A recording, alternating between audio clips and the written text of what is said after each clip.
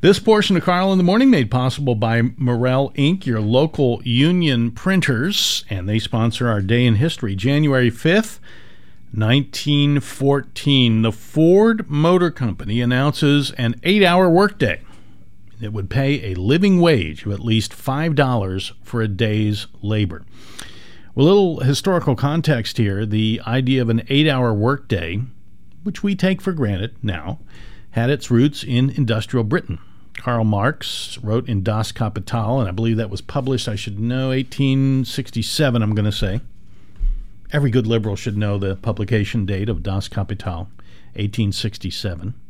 But Karl Marx wrote, by extending the working day, capitalist production not only produces a deterioration of human labor power by robbing it of its normal moral and physical conditions of development and activity, but also produces the premature exhaustion and death of this labor power itself, unquote.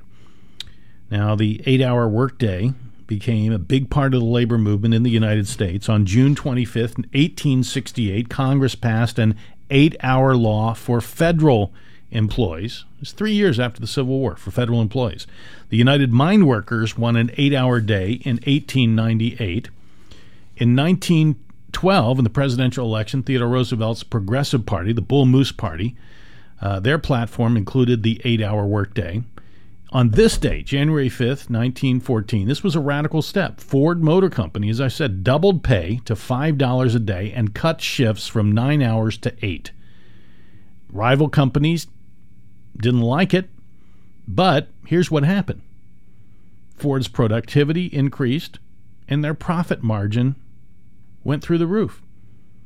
In just 2 years after instituting the 8-hour workday and doubling the salary of its employees, the profit margin for Ford went from $30 million to $60 million in just 2 years, and the other car makers had to follow suit.